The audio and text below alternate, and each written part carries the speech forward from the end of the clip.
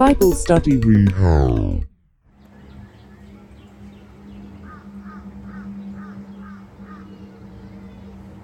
Hi, my name is Matt, and I'd like to invite you to read the Bible. Read the Bible? Why would you want to read the Bible? Well, let's just talk about it for a minute. For approximately 2.5 billion people here on planet Earth, the Bible is considered to be the product of divine inspiration, a record of the relationship between God and man. And this collection of sacred texts or scriptures are held to be the inspired and inerrant Word of God by Christians, Jews, Samaritans, Rastafarians, and a whole bunch of other people too. And for them, it's the source of their religious beliefs. Now, that doesn't work for you. You're not a religious person. You don't give two hoots about any of that stuff. All right, I get you. How about this reason? How about the fact that the Bible is widely considered to be the most influential and the best-selling book of all time? Okay, now it certainly had tremendous influence on literature and history and culture to date.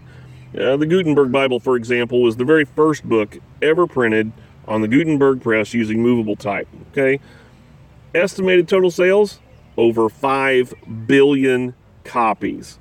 How many here in the United States? Let's try 100 million copies at least every year. Okay, what's that translate to? Well, it translates to there being a whole bunch of Bibles out there. It translates to nearly everyone, whether you're a believer, an atheist, or somewhere in between, having at least one copy laying around somewhere. Now, few who have a Bible or even believe in the Bible have actually ever read the whole Bible. Now, granted, the Bible's not an easy book to read, and it's definitely not a short book to read, so it's not surprising that when people start reading in Genesis, they usually crap out about the time they get to Leviticus, okay? I get it, I understand. And most people just leave that Bible reading business up to their pastors, their priests, their rabbis, their teachers.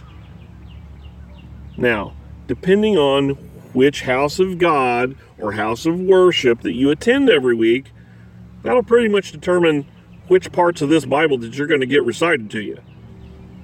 Either way, in any case, it results in only a small fraction of the Bible ever really being referenced to the average person. That's why I want you to read the Bible. I want you to read the whole thing. Not just the good parts, not just the easy parts, the whole thing. That's what I intend to remedy right here with you right now. And I'd appreciate it if you'd read along. Thanks. God bless and shalom.